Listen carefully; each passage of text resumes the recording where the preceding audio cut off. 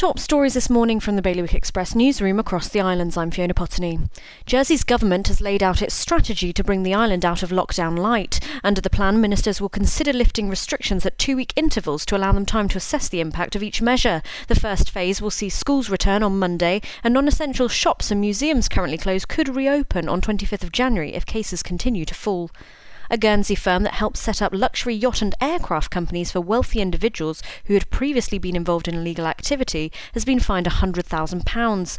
According to the financial regulator, Safe Haven jeopardised the island's reputation when it breached compliance regulations aimed at filtering out illegal and high-risk activity. Jersey air routes have been slashed as a result of the impact of the UK lockdown.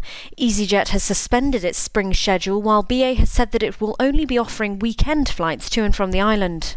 And ferry provider Condor has brought in new safety measures after 3 staff tested positive for COVID. Affected members of the Goodwill team were placed into isolation immediately, and the entire crew will be replaced this weekend as a precaution.